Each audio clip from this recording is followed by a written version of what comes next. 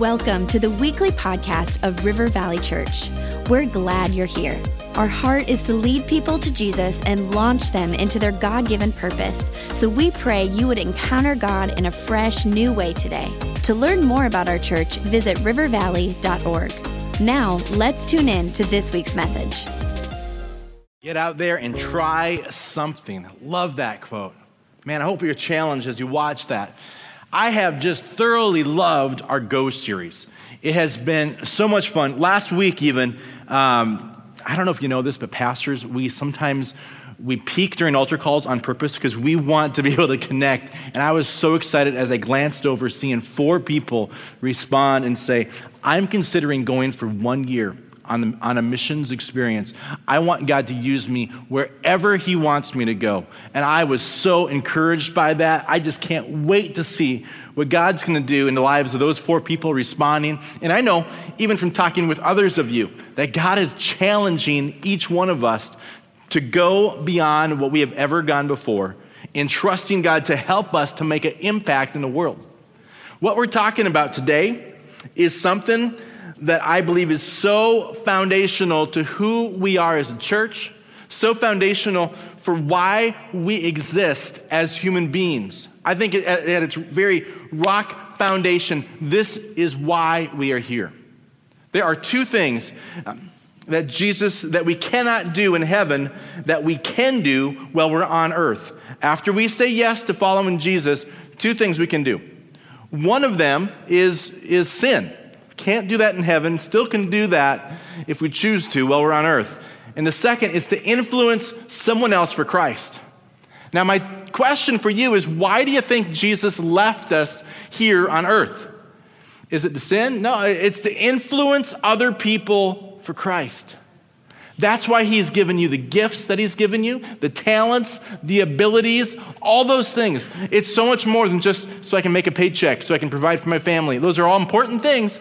But the reason why you're here right now, if you've said yes to Jesus, is because Jesus wants to use you to make it an impact, to have influence on other people. See, the reason why we come together on a Sunday morning isn't just so we can see our friends and to hear some great music and some great encouraging teaching. If that's the reason why we're here, we're missing out. Those are all great side benefits. It's super important. I'm glad that we enjoy being here. I'm glad that we have the amazing worship team that we do. I'm so thankful that every week our pastors, they just hit it out of the park and challenge us and encourage us. I'm so honored to have a chance to share with you today. But if we think that's our purpose for being here, we're missing out. The reason why we exist as a church is so that we can lead people into an authentic, life-changing relationship with Jesus Christ. That's why we're here. And you know what? God wants to use you to influence other people to become more like Jesus. I was looking for a good definition of influence in the dictionary. It says, influence is the power to affect how someone develops and acts and thinks. See, God expects you to be an influence. Everywhere you go, every place you are, he expects you to be an influence for his kingdom's sake. The Bible says in Matthew 5, in the same way, let your light shine before others, that they may see your good deeds and glorify your Father in heaven. When people see you, what do they see? I've shared before in a leadership night just how I envision our leaders using an illustration of either a thermostat or a thermometer. Which one are you? When you go into a situation, do you just reflect the culture that you find yourself in? When you're at the water cooler at the office or break room and everyone's sharing some jokes that are a little off color, do you just join in? Because you're going to reflect the same environment that you're in. But then Sunday mornings, we got to kind of not say those things, right? My challenge for us, every single person in our campus, is to be a thermostat. Be someone who sets the environment everywhere you go. When you're at the office, do people respond differently because you're there? At school, do people respond differently because they see you in your neighborhood? Do people respond in a way where they realize that Jesus is living inside of you, and whether or not they've said yes to following Jesus, they say, wow, look at the good things going on in that person's life, and they glorify, they honor God because they see how you're living. Man, I want to live that kind of life. I liked what in Jeremiah 15, the Bible says, you must influence them. Do not let them influence you. A lot of us as Christians, we have that verse backwards. We get influenced and we shriek back from influencing other people. So the question today is how? How do we do that in a really hyper-local way? We have focused the past few weeks on some amazing messages about how God wants to use the capital C church, how he wants to use the church. The church is the hope of the world. I mean, I was so excited about Pastor Darren's message when he preached on that. Last week when Justin Mack, who's usually with us here, I mean, he just did such a fantastic job talking about world missions and about how God wants to use you. Consider going on a missions trip, how you don't be complacent thinking that just here and right where you are is the only thing you need to think about. I love the fact that all these things build on each other. Because in the Bible, it talks about us being a witness in our local area, Jerusalem, and it branches out to the regional area, to your state, all across the world. All those things. We don't just say, I'm only going to be passionate about foreign missions, or I'm just going to be passionate about local projects. All those things. We need to encompass all of those. And God's going to call some of you to be overseas. But I've been wrestling with something. And just to be a little transparent with you, I was thinking, why is it that when I was in Thailand a couple weeks ago, it was so easy to engage people in relationship? It was so easy for me to go on purpose to the park, purposefully just to build some relationship with people. And why don't I do that at home like I do on the mission field? And what can I do to change that? I think part of it has to do with time. We get so busy in life, right? We don't think about those things. We're so busy getting to work, coming home, fighting traffic. We got family, commitments. We have all kinds of things going on, and we just forget. I don't want to forget. I don't want to forget why I'm here. I don't want to forget that love for people is so much more than talking. Love does. That's our theme for the year. Love does. See, I want to get personally involved in caring for other people. I want to get really practical today. I want to help us to figure out how do we do that in our local context. And to do that, I want to jump into a story that Jesus shared that really, if you take it to heart, can change how you live your life tomorrow. Because Jesus was a master of telling stories. And one day, a religious expert, someone who was trying to kind of pin Jesus down on some theological point, he asked Jesus and he said, well, how is it that you get eternal life? And so Jesus said, well, what does the law of Moses say? How do you read it? He said, well, you love the Lord God with all your heart, with all your soul, with all your strength, with all your mind, and you love your neighbor as yourself.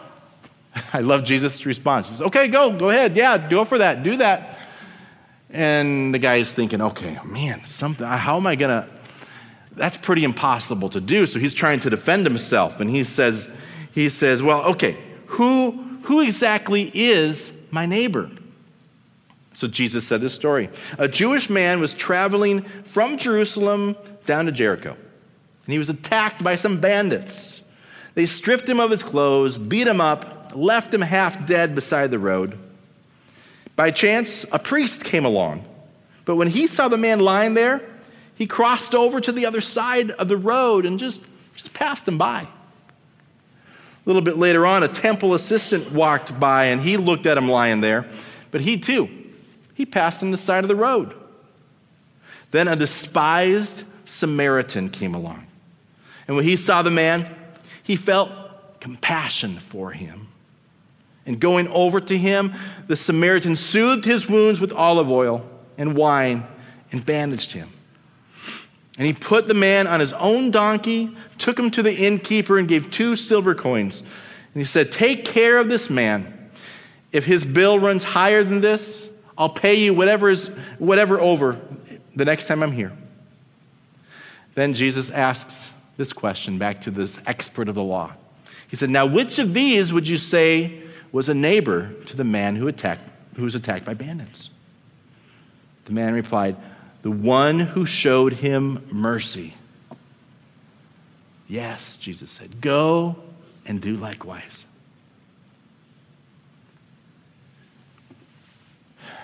Now, I get the original meaning of this parable here, because Jesus is trying to help broaden our understanding of who our neighbor is.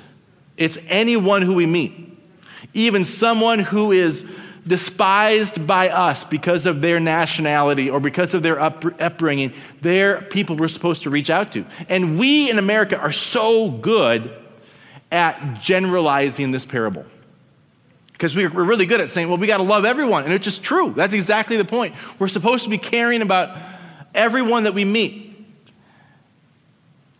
A pastor once said this. I thought it was good. He said, to love the whole world for me is no chore. My only real problem is the neighbor next door. See, what if when Jesus says to love our neighbors, included in there is your actual neighbor? Your actual neighbor who lives next door. It's so much easier for me to love people who I'll never see again and to invest in them. But the people that I see every single day, the people that I wave to as they go to the mailbox or they're dropping off the garbage at the end of the street, those are the people that see me all the time. They're the ones who see me when I'm at my best. They see me when I'm at my worst.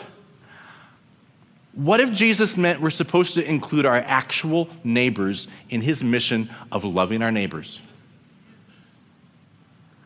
I think he does. I think that you and I are so good at generalizing that we forget the specific.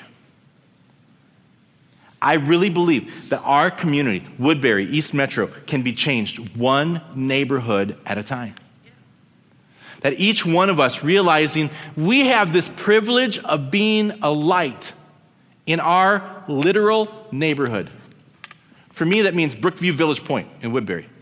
That's my immediate neighborhood of who I am reaching out to in my community. My street, I live on a corner, Sailor Way. I'm thinking about my street, the people who I care about, the people that I see all the time, the kids who are running around up and down the streets and on their little, go-kart things that they got at Christmas time, and I'm seeing them, and I want to be a missionary to my own neighborhood. I want to get to know them. I want to care about each one. I love our focus on prayer walking. For us, we included prayer driving because it's cold outside. But I love us going and praying and seeing our neighborhood with eyes where we're specifically saying, Lord, help me to see my neighborhood the way that you see it. What are ways that I can impact my neighborhood? If I could wave a magic wand, if I could somehow cause my neighborhood to represent the kingdom of God, what would I want to see changed? And allow the Lord to just speak into your heart. People that you need to meet. Names that you need to memorize. People who need your touch in their life that you see every single day. We got to serve them. We got to love them because love does. It's not just saying I love everyone. It's how am I going to live that out every single day in my block? I read a book called The Art of Neighboring, awesome book. There's a graphic that I wanted to share with you. It talks about my neighborhood, and it puts, I want to bring up that graphic for me. Yeah, there you go. It says, who's my neighbor? And inside there is where you live. If you live in a townhome, if you live in a single-family home, it doesn't matter. Put yourself in that middle box, and then think about the neighbors that live around you.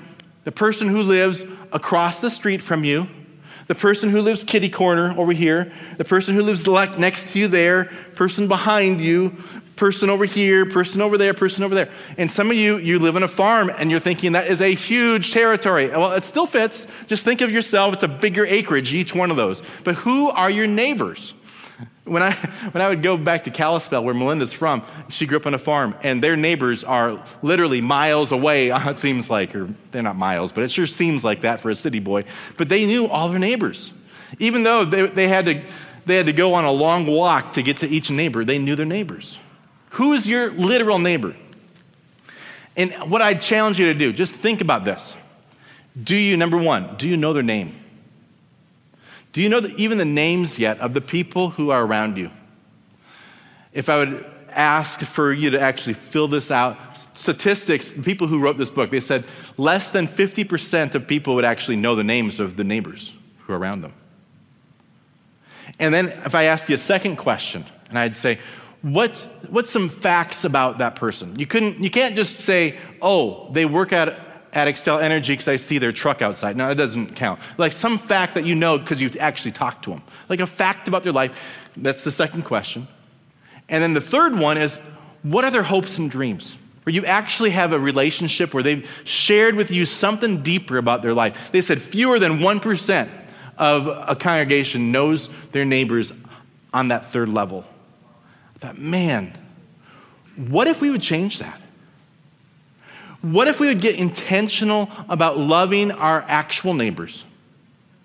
Don't get me wrong. This does not mean you still don't go to St. Paul to help out at Union Gospel Mission. This does not mean you don't go on a global team. All those things. We do each one of those things, but don't forget the most local, which is the hardest, I think, because it's easy for us to forget it. Because they're there all the time. We think, oh, I can reach out to them sometime. Thailand, I only got 10 days. I better do it now. But what if we had that same urgency, that same intentionality to reach out and figure out who are those people around us? And to literally write down on a piece of paper, make a little tic-tac-toe thing, and find out, who are my neighbors? Can you answer, how many names do you know? So you know what? Leading up to Easter, I think I'm going to come back and talk about this once in a while, just during announcements. I want us to actually figure out, if we don't know our neighbors yet, let's be intentional. Let's think this week. It's supposed to be in the 40s on Friday. People are going to be coming out of their homes like a cocoon. And so actually, instead of saying, hey, man, how you doing? That's what I do. Hey, how you doing, man? It's so good to see you. What if you can get to the point where you're saying, hi, Mark, how you doing? Get their name down. And then, you know what else I found?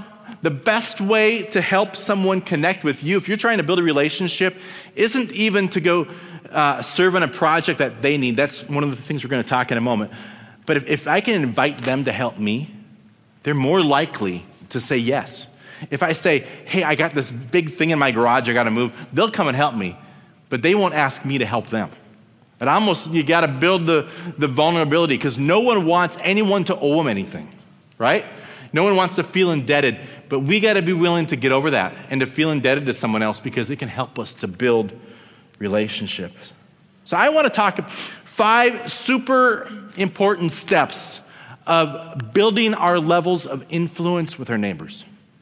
And it starts super easy, and it gets incredibly hard. Each step is harder than the first. So if you have some paper with you, you can write these things down. The very first one that I want you to write down is start smiling at people. Smile, wave. I can tell you, you can change someone's day by a simple phrase that you would say, a smile. I've noticed Melinda's come home from Target, and she is just, all of a sudden, her mood is just like, she's flying. And I said, what happened? She said, you would not believe how friendly the person at Target was. And they were just over the top friendly, and it actually changed her view of the day, because she had just had 5 kids hanging on her, and like the checkout person was saying, oh man, your kids are so well behaved, and it just made her feel so good. And all of a sudden she's flying high because of a simple conversation that encouraged someone. The Bible says in Proverbs 15:30, a cheerful look brings joy to the heart. Can we be focused on bringing a cheerful look to people around us? Just so simple, but it can change someone's day. See, we were at Red Robin for dinner this past week. And Melinda and I were talking, and we said, man, this server, she is so good. It's like the best server we've had for a long time. And I just decided, let's tell her that. And when we told her that she was doing an exceptional job of serving, you would not believe the smile on her face. She was so excited. Why keep those things back? Why don't just share those positive things with someone else and make their day? I bet you she's still thinking about it this week. It's just a simple thing to do. But those words that we share is a gateway into building relationship, to go from a stranger to an acquaintance to an actual, literal, real relationship. That's the first step. The second step is this, by sympathizing with people. Sympathizing with people. It's when you take the time to actually listen to someone. When your eyes are locked and you're engaged in conversation and you're trying to have some empathy and understanding what's going on in their life. The Bible tells us in 2 Corinthians 1, He comforts us in all our troubles, so that we can sit in our home and close the garage. No, wait, that's wrong. He comforts us with all of our troubles so that we can comfort others. So that we can leave the garage door up, so we can get to know our neighbors, so when the time is right, we can comfort others around us in our neighborhood. We can comfort others around us in church. We can comfort others in our metro area. We can comfort others in our state. We can comfort others around the world. But don't forget, He wants to use you to comfort others around your neighborhood. Being friendly is part of your job description as a follower of Jesus. Being someone who listens to your neighbors is someone, it's part of our job description. See, in God's economy, the greater you serve someone else, the greater your influence will be in someone else's life. I'm jumping to the third thing already. So listen, then the third thing is this. You serve people. Number 3, you serve people. You practice this radical idea where you care about others. If someone is having a project going on in their backyard, get involved. I remember helping a neighbor put up I'm not a construction guy by any means, but I just saw he was struggling putting up the deck, and he needed some help holding a piece of wood. I can do that. I can hold a piece of wood in the name of Jesus because I'm building relationship. I'm serving. Even if I got a sliver, I did it for Jesus. It's okay. You can serve in such simple ways. I started to build a relationship with one of my neighbors who just moved recently, but he was putting a fence up in his backyard. I went out and I was helping him dig fence post stuff. And that began to build a relationship. Begin by serving. It's so important that we do that. So important. The Bible says, get this, 1 Corinthians 9. It says, even though I am free from the demands and the expectations of everyone, I have voluntarily become a servant to any and all in order to reach a wide range of people. Religious, non-religious, meticulous moralists, loose-living immoralists, the defeated, the demoralized, whoever. I didn't take on their way of life. I kept my bearings in Christ, but I entered their world. I entered their neighborhood. And I tried to experience things from their point of view. I become just about every sort of servant there is in my attempts to lead those who I meet into a God-saved life. I did all of this because of the message. I don't just want to talk about it. I wanted to begin on it. Quickly, the last one, the fourth one. You got to speak up. We got to speak up. The Bible says in Psalms 107, has the Lord redeemed you? Then speak out. We used to sing a song, let the redeemed of the Lord say so. Let's say so. Let's speak out. I know it's hard. One of my favorite sports heroes right now, I love Russell Wilson. If you follow him on Twitter, almost every other post of his is his Bible verse of the day. Love that. He has this high influential platform because of being a quarterback for Seattle, and he's using that influence for Jesus' sake. See, and just yesterday I happened to see on Twitter a post that he put on, a little graphic, which was from Jackie Robinson. And I love this quote. I'd heard it before, but it's so good. He said, "A life is not important except in the impact it has on others' lives." A life is not important except for the impact that it has on others' lives. We are charged by Jesus to have an impact on other people's lives because love does. God's going to rock your world in some different areas. Maybe it's something like you're just going to get passionate about water wells in Africa, and you're just going to go all in, and God has placed that on your heart, and you're going to do that. Don't forget your neighbors as well. God may rock your world to help teens who are caught in sexual slavery that's happening, all these different things right under our noses, and you're going to do whatever it takes to reach out, but don't forget your neighbors as well.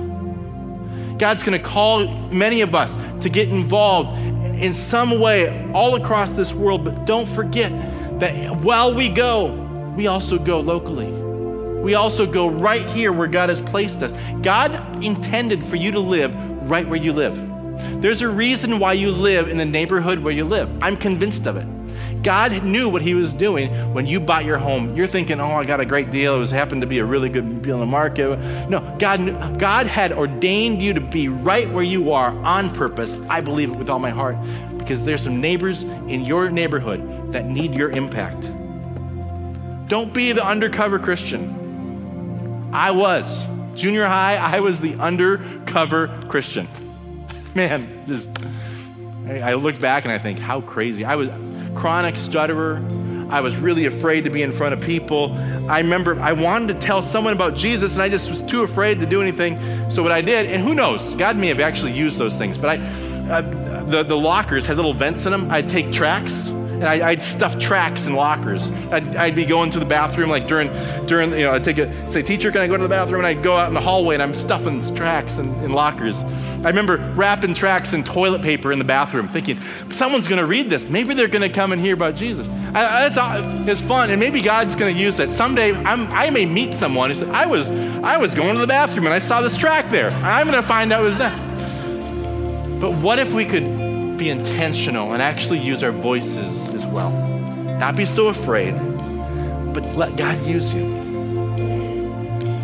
Finally, number 5, by sacrificing for people. By sacrificing. This is the greatest graduate level loving there is. The great sacrifice means great impact. Think about Jesus. He is the greatest example of sacrifice in the history of the world, and he has had the greatest impact ever. I want to challenge you to sacrifice your time to engage in relationship with your neighbors. I want to encourage you. I want to challenge you to sacrifice time to help build God's kingdom here in Woodbury, in the East Metro. I am so blown away by the amazing life team members that we have, many of who come in at 7 o'clock to help set this place up. I just think, wow, that is awesome. They get it. They're sacrificing their time. The people who are going and serving and Go Kids, with your kids, the ones who may not be in a good mood today, they're with them right now because they're doing it for Jesus' sake. They're doing it because they want your kids to experience more of who Jesus is. Don't forget that. They're doing. I used to struggle with asking people to serve. Last week I was with Melinda. We went down to Wabasha, saw the Eagle Center, which is pretty interesting. And I was talking to a volunteer there. She said, oh yeah, I come down here. I live in the Twin Cities. I drove down to Wabasha because I just love helping eagles. I thought, wow, that's really cool. I mean, I'll go visit it. Go volunteer. But don't make that your highest sacrifice. There are kids in our Go Kids area that are worth way more than eagles. They're worth your sacrifice of your time. They're worth the sacrifice of your energy. Serve. Start a life group. Figure out ways to serve in our community. Get involved. Don't stop. We have a local community here that needs Jesus. We have a local community here that I believe if every one of us would focus on our neighborhood, our community is going to quickly begin being reached because we have a specific focus of these 8 families that are right around us and let it expand and expand and expand. We often say, I want to do something, so I'll say I love everybody. Well, you got an assignment. You got 8 people to love, 8 families to love around you. Let's do it, guys. Let's love people. Let's show God that we really care, that we're willing to sacrifice.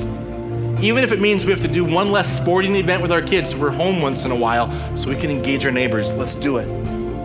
The Bible says, last verse, Ephesians 5, make the most of every opportunity in these evil days. This is our time, guys, right now. This is our moment. We are here on purpose. Let's not miss it. Let's be people who go. Let's be people who say, love does. It doesn't just talk. We're going to go. We're going to do. We're going to get involved. We're going to memorize some names. We're going to engage in relationship because love does. Because love does.